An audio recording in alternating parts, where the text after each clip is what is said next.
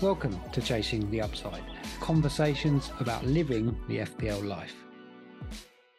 FPL royalty, Pras, welcome to Chasing the Upside. How are you? I'm very well, thank you, Ben. Thank you for having me on the show. Absolute pleasure. No, my pleasure. My pleasure. I'd like to begin where I begin all these conversations and go back to your origin story of FPL. So, where did it begin for you? So I've been in London now 13 years. So 2010 is basically when I came to the UK, and I was staying with my cousin, and her husband is a huge Arsenal fan, and we were staying together, and we had banter because Arsenal Man United during those times was the thing, right? So there was a lot of football banter between us, and then I came into the country maybe July, and he was making this FPL team, and I was like, what I was curious. So I learned the ropes through Nelson, so shout out to him. And he basically just made me create my team, and that was the first time I sort of got involved. But it was a side product of football at the time. It was just a thing that you have as a side so that you can have a few players that you can not root for, but have in your team and you can flex. And that was it. So, Nelson, does he still play now? He does, yeah, yeah. He Okay. he made me join this mini league, and he's been upset because I've won that mini league ever since I joined it. But no, he's I wouldn't say a casual because he does consume content. He listens to some of my stuff that I do, and we discuss football all the time. But he's one of those which he doesn't stress about the leaks or fixture postponements. He's just a guy who watches football every weekend, does his transfers every week. So I would say, he has good finishes, but he's not like a super, psychotic engaged manager like some of us are on Twitter. I should use the word psychotic, but Well, it's probably quite correct actually. And Nelson seems to have it right because I think that if you can consume the content and just enjoy football and FPL together, and it's not because if you are really really engaged, it is a bit separate sometimes, isn't it? So maybe Nelson has it right. So yeah, yeah, yeah. I mean, to be honest with me, as a Man United fan, um, I don't know if I would have been so deeply into FPL if Man United was doing as well as they were doing before 2010, right? Because before then, it was all about them. I mean, over the weekend, I'd just watch a United game and one other interesting game that I'd want to.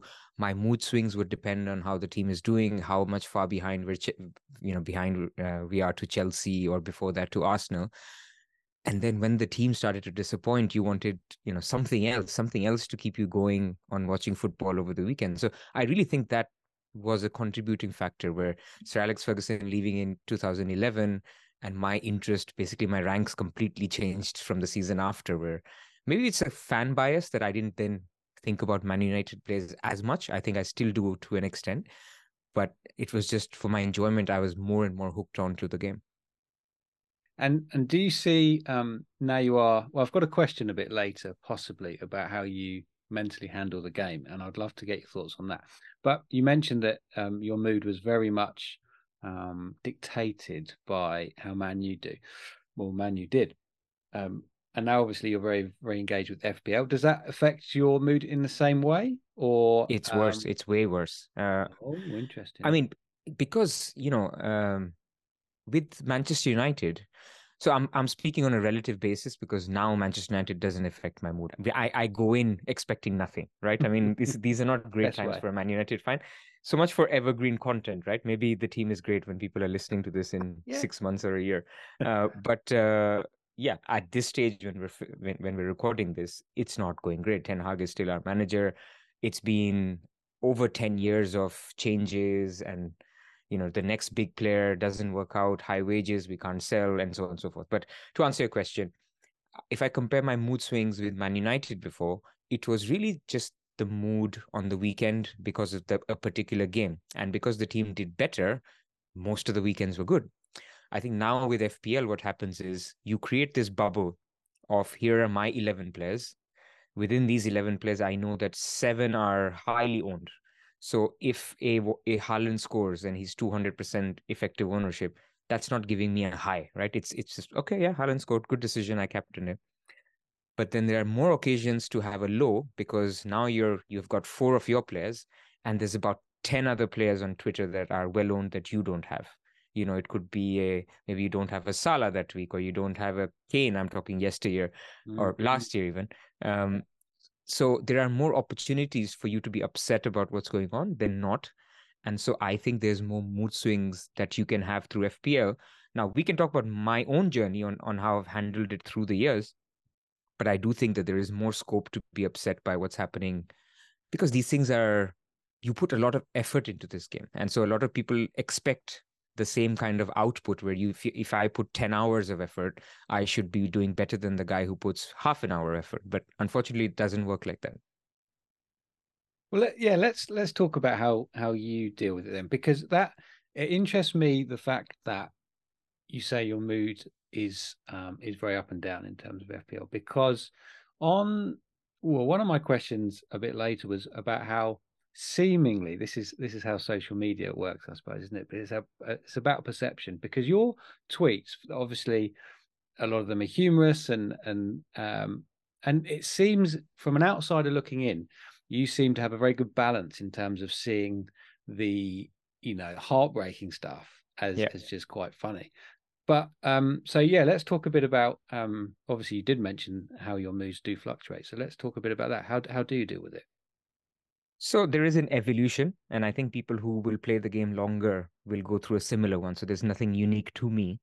But when you start off in the game, you don't you don't engage much. You don't put much time. It's all about your mini league. Your couple of people who are your friends.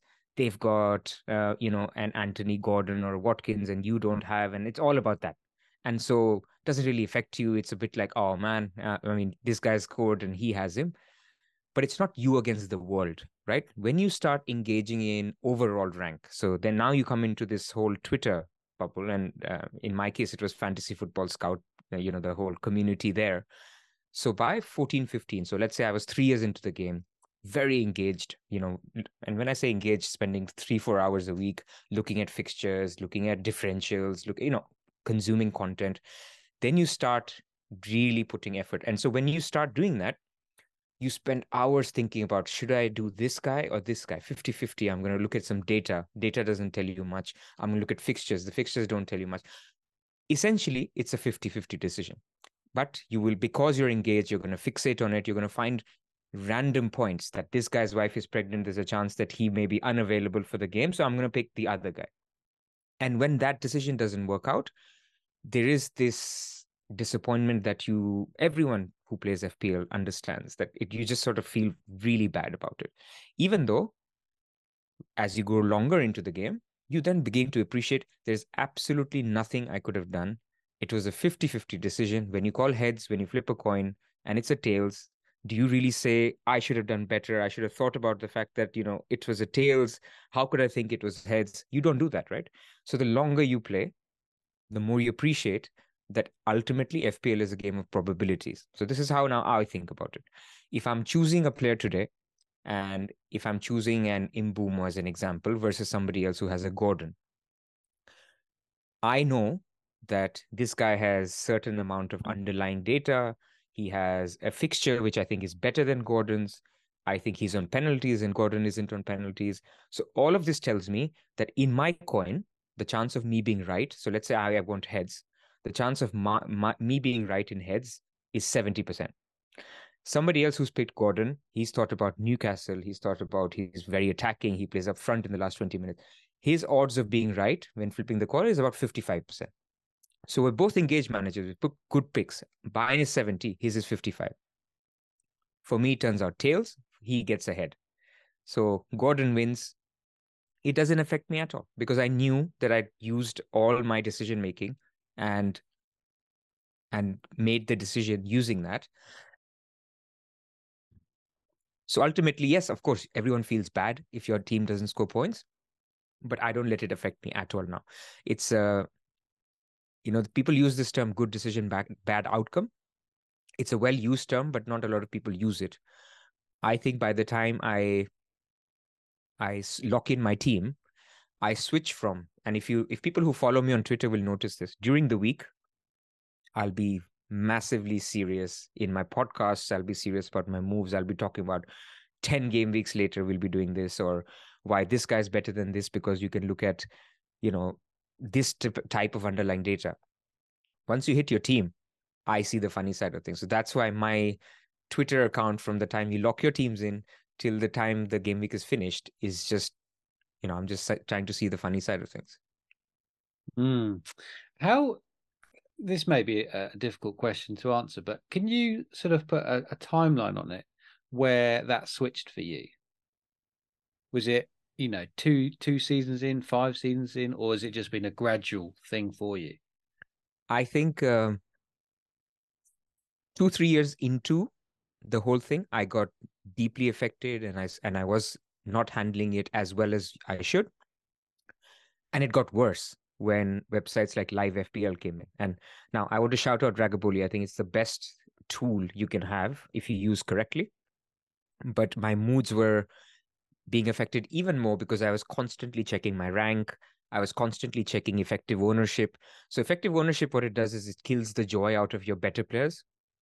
So it's the first time you realize, I haven't captained Haaland. So if he does well, even though I own him, it's actually bad for me. So now you're actually rooting against a player you own.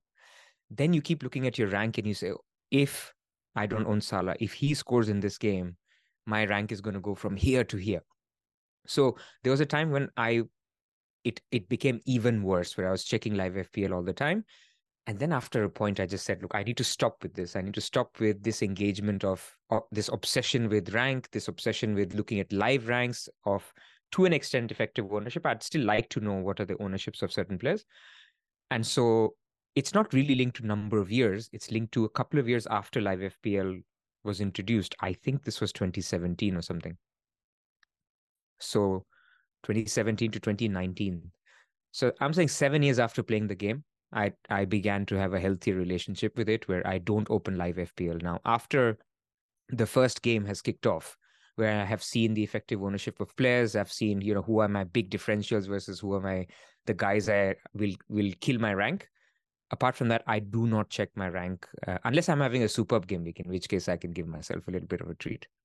A couple of minutes ago, you were mentioning, looking 10 weeks ahead. The famous helicopter view that people often talk to you about, and your incredible planning. Where did that come from? Is that something that you do in your day job? Is it a skill set that you've always had, and it's just perfectly aligned to an FPL skill set? Can you talk to me about your famous planning?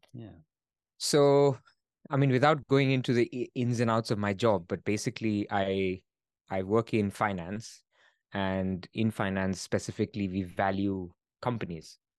And the way you value companies is basically you do a forward-looking projection into their P&L, cash flows, and basically certain metrics. So you need to have a view of what I think this will be, what key ratios or profitability it will have. Not going to get technical, but basically you need to have a very long-term view on things. And so I would like to think that I started doing a lot of this because I was on Excel all the time. And this is my early years starting in finance. So spent a lot of time building models and stuff. So early years, I just have my M&A model open. And in the last tab, I would always have a tab of my FPL players, who their fixtures are, because we didn't have things like review. We used to have just a simple fixture ticker. That's it. There was no projected expected points. There was nothing like that. So not only did you have to plan, you had to basically say, okay, I've got 3 defenders. Of them, 2 of them have a bad fixture 3 weeks later. So I should start to think about, removing one of them. And so I was just doing this in an Excel all the time. Then it developed into something where I started doing a little bit more planning in terms of chips. So, I mean, I can't take credit away from Ben Krellin or, Planet FPL or Tala Nadim. Those guys are the ultimate experts of it. But what I used to do is, given their probabilities, if they're saying, okay, there's going to be a blank in this week or there's going to be a double in this week, I would take that and I would use it to basically plan my transfers where, okay, if there's a blank in 11 weeks and if I'm making a decision today, I should basically think about this defender, if he plays in the blank or not. So again, all in my Excel tab, always open. And that's how it started. Why the community knows me for it is because when I started talking about FPL, I obviously did burning questions with Andy Sonaldo, and I told him, look, this is how I play FPL. So we will have to use a lot of forward planning and we'll have to talk about a lot of this stuff. Initially, we were a bit skeptical because we were, people, a lot of times I do get comments like this on the video, like, why are you talking about 8 game weeks from now? Who cares? Things will change. They're partially right. There are injuries that come up and plans change. But I find it as the best tool for me to think about things because you cannot plan for change. You can plan for your base case assumption. Again, comes from my valuation and my M&A background where, of course, things change, but you still have to have a plan. Over the years that you've sort of been forecasting a few weeks ahead, have you kind of landed on a sweet spot of potentially how many weeks that is for you? Obviously, everybody's different. There's going to be some people that, like 2 or 3 weeks. There's some people that just rock up on a Saturday morning and miss the deadline because it's on a Friday. But have you sort of in your spreadsheet or whatever you work on now, is there a sweet spot for you? Or does it totally vary on the sort of the layout of the season? Correct. It's actually the layout of the season. So there are certain checkpoints that I like to think about in the season where things change drastically. So if I think about game week 1 this season, which is 23-24, it was game week 8, which was basically the time when there's a massive fixtures turn. There was another one on game week 10. So this is why these were the 2 popular wildcard windows. So when I'm planning my Excel, or in this now using planners, I'm going only up to 8 game weeks. If I'm thinking about things, let's say in game week 12, 13, I would be planning until the blank game week, which, could be game week 18. Or now as we're getting closer to the blank, it could be the time when the players leave for Africa, Africa Cup of Nations or the Asia Cup. So there's always these little checkpoints until which I want to plan because I want to think about what happens in that situation. Because there's no way I can plan beyond that because I don't know if people will sell a Salah and a Son. Where do they go with that? I don't know that yet. So it really varies depending on season. And as doubles and blanks come in, it even affects that as you need to sort of take that blank into account and then plan beyond that or not. I mean, I'm intrigued if you've ever have you ever shied away from that, the forecasting and the planning? If for instance, because I presume it takes a reasonable amount of time, and a few minutes ago you were talking about how sometimes when you can put so much time into it and you don't feel like you get the rewards because of variance or because of luck. So with this, planning has obviously worked well for you, but have you ever been in a situation where you've actually, changed philosophy slightly because maybe because of variance or maybe because it is taking too much time, or have you always been quite set on it? So I think that's a great question. And the good thing is now we have tools available that reduce the time drastically that's needed to plan, right? So I don't have an Excel tab anymore because I can use tools like FPL Review, where I put my team in and I can actually see where the next fixture swing is for my team. I can use Plan FPL, I can use Team FPL.team. So those are basically you can do what I was doing in an Excel 5 years ago, 10 years ago. You can do it with your team and actually visualize where are the areas that need work. I will not really stop doing that, Ben, because coming back to our coin toss example, I feel there's very few things you can control as managers. You can't control if your player misses a penalty or not, if he gets injured or not. But you can control when you buy certain players and when you sell certain players. Because the one thing people will not debate is easier fixtures means higher expected points. Does it happen or not? We go back to heads or tails. I mean, I can't tell you if it's 70% heads will work out or not. But I do know that if I pick a player that's a great player, let's say Sun, over 3 great fixtures, I'll be unlucky if it doesn't go well. And so the one scarce resource that we have in FPL is number of transfers. So optimizing your number of transfers to maximize the fixtures that your players have, the easiness of the fixtures that your players have, that's an edge. That's the edge that I have in FPL. And other people also have it now with all these tools available.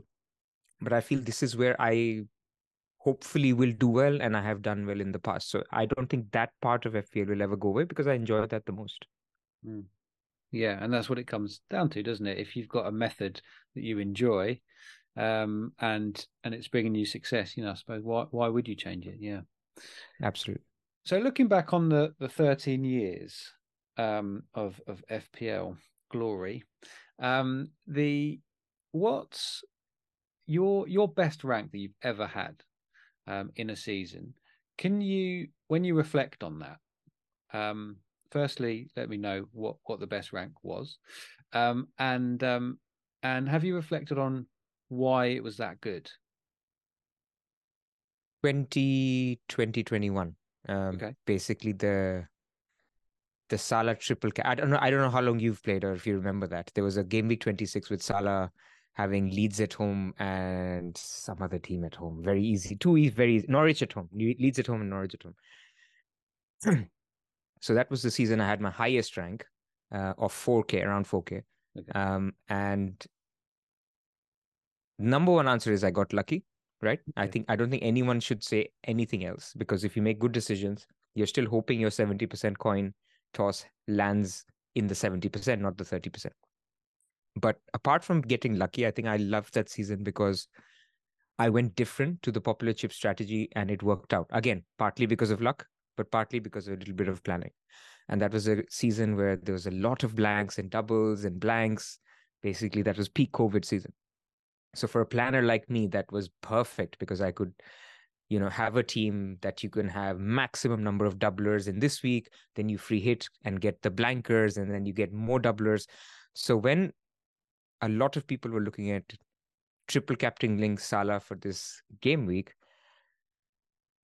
a lot of people will know me through Twitter as well, because that's when people it became more popular that, okay, there's certain people who are not actually triple capturing Salah for this best double on paper that has ever been. And I ended up wildcarding. And it just worked out. It worked out. Obviously, I go back to it was luck, but also the fact that, the doublers kept hitting. When I free hit it, it worked out. And so that chip strategy worked really well. And that led me to a very, very good season. It was very satisfying because I felt like it was part planning and a lot of luck. Yeah, I mean, it's very noble of you to say that, but because I think that anybody who has played the game knows there's an element of luck. Of course there is. Yeah, Yeah, it sounds as though that season in particular was crazy in terms of postponements, doubles, and everything was so. Yeah, you're literally heaven, like planning heaven on that on that season. absolutely. So yeah, yeah. Absolutely. What what brings you back year after year after year?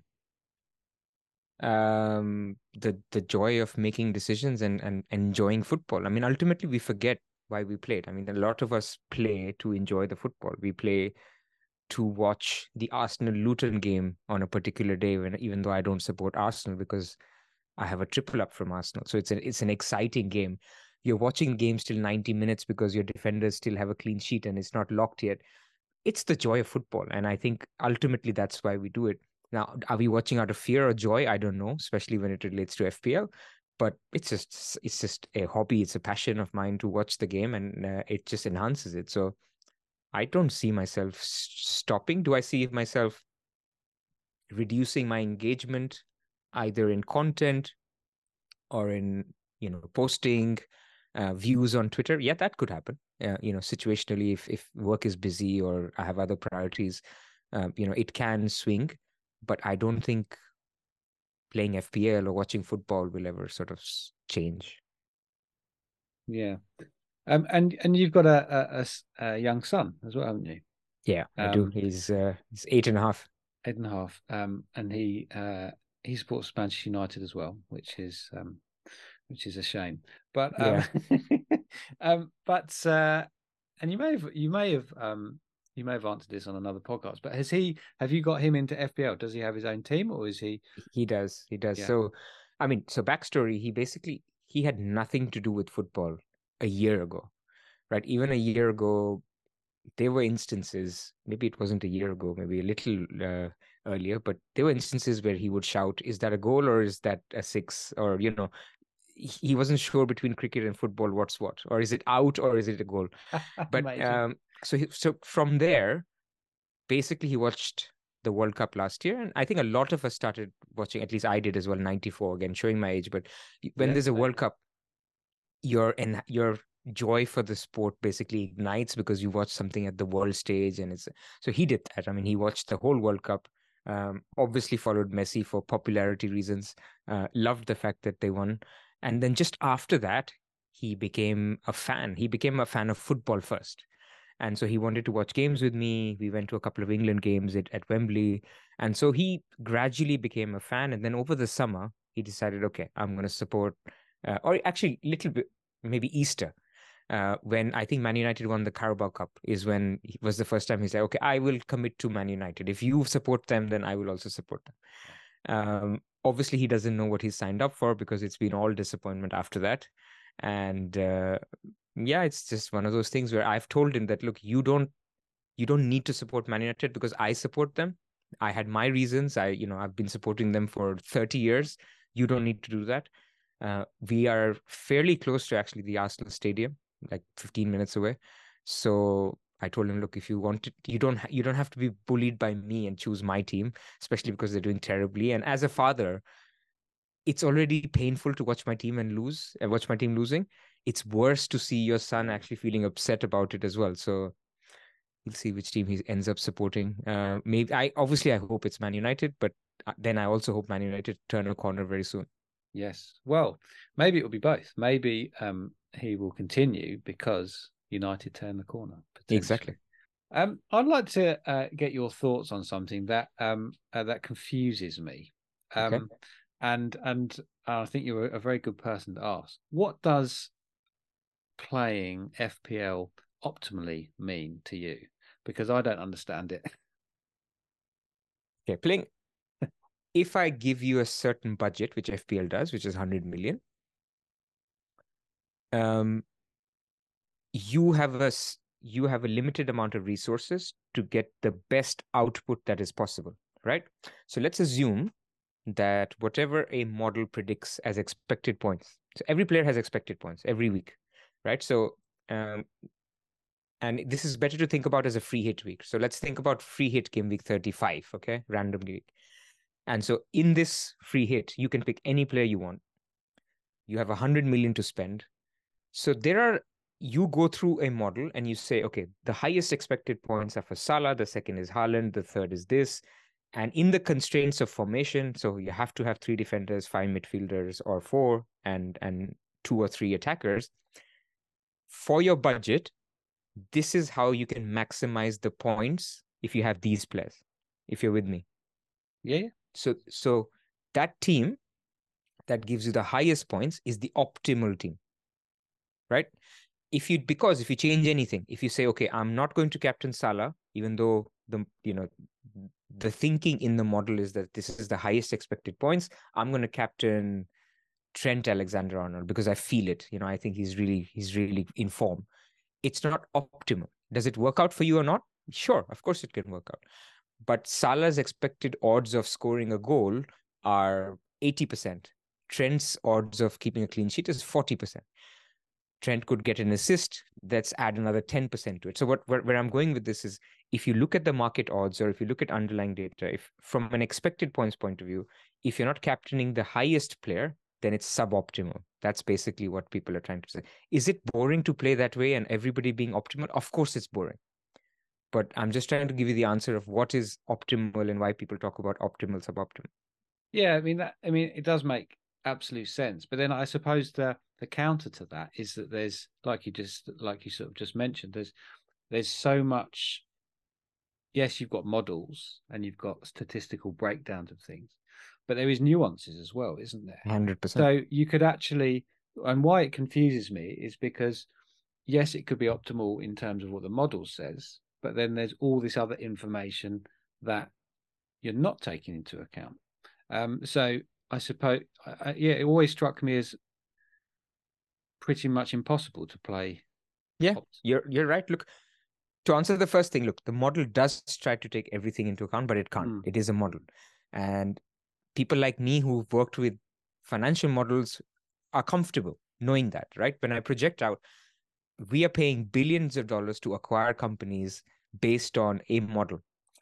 Ultimately, over there, nobody in the meeting sits and says, I actually like these guys. I like the management. I like the dress that they wear, the CEO is wearing. So I'm going to pay them a little bit more than what my model says. You don't do that. So I'm accustomed in my world to say, what I'm going to do is I'm going to put in an Excel everything, all the ingredients that are needed to determine what is the outcome, and I'm going to pay that. Whether that's correct or not, you're absolutely right, because what you have is sensitivities, right? Salah could score 8 points, but in reality, what they do is the model runs the simulation about 1,000 times. And in the 1,000 times, in some cases, Salah got injured in the first minute. In some cases, Salah scored a hat trick. In another case, he got a blank. In another, he got a brace. They run the simulation 1,000 times, and then they say, on average, over the 1,000 simulations, he scored 5.6 points. And so that's your expected value, the EV that people talk about, of what Salah can do in this particular week. Is it correct? 100%? Absolutely not, because Salah could have had a curry the night before and not feel so well, and that's not simulated in the model. He could be having personal issues, which we cannot see, that is not captured in the model. But then the counter to that is the person who's not using the model, how do you know what an optimal is? Because you're also saying, hey, you know what? I was at the training ground and I saw Sun. He was sharp. Come on. That's also suboptimal because you don't know what else is happening. Was he just laughing because somebody told him a joke? Was he just running fast because the manager asked him to run fast? So there's no right answer. There's no Bible. Some people say, I'm going to use this as the best estimate. Some people say this is rubbish and I'm going to use my judgment, my gut call. All of that is fine. Whatever gives you joy in the game. And that's how we started with Nelson, didn't we? Joy in the game. Yeah, exactly. Which is exactly. and whatever brings you that. Yeah, can you imagine in these big board meetings where you've got these incredible models, in front of you, and then the CEO says, "Right, I'm just going with a vibe choice here." Yeah, Just to go away exactly. from that, I'm just going with the Exactly. feels, yeah, which is of course what you see on the X community. All right, Pras. Well, I've had a really, really engaging and nice chat. So thank you so much for spending the time with me. Likewise. We're nearly coming to the end. So I'm going to wrap up with the final two questions, if I may. The first one being your champagne moment, your favorite ever FPL moment of all time. So you asked me this question, and I'll have to go back to the Salah triple captain week. It was the week where Salah scored 26 points. Everybody triple captained him. I didn't triple captain him, and still I got a massive green arrow that week because I wildcarded in a lot of great players. So maybe some people give you an answer of Aguero's hat trick in this game gave me the most joy. I'm a planner, so if my plan works out and the plan doesn't involve one player, that has to be my favorite moment. When I think about when it really worked out, where I was able to get an edge, that was it. So I would have to go for that week, game week 26, 2021 season. That's amazing. And that's so you as well. The fact that that your favorite ever FPL moment is when all the stars aligned and your Absolutely. plans just ticked all the boxes. That's incredible. Just quickly before we go on to the last question, something's just come into me. Just because you mentioned there that you didn't triple captain, but your team was still incredible despite that. Yeah. And that to me is what happened. I mean, I go through. I think everybody who engages on X goes through this of fear of missing out, essentially. Yeah. And you just see tweet after tweet after tweet or article saying, do this. And I think a really good reminder is something like that. Is that you can if the rest of your team is great, you can go without Haaland for the whole season and still do fine. Correct. But it's so difficult to get past that mental block Do you suffer from that? And if you don't, um, why is that? Have you got strategies around that?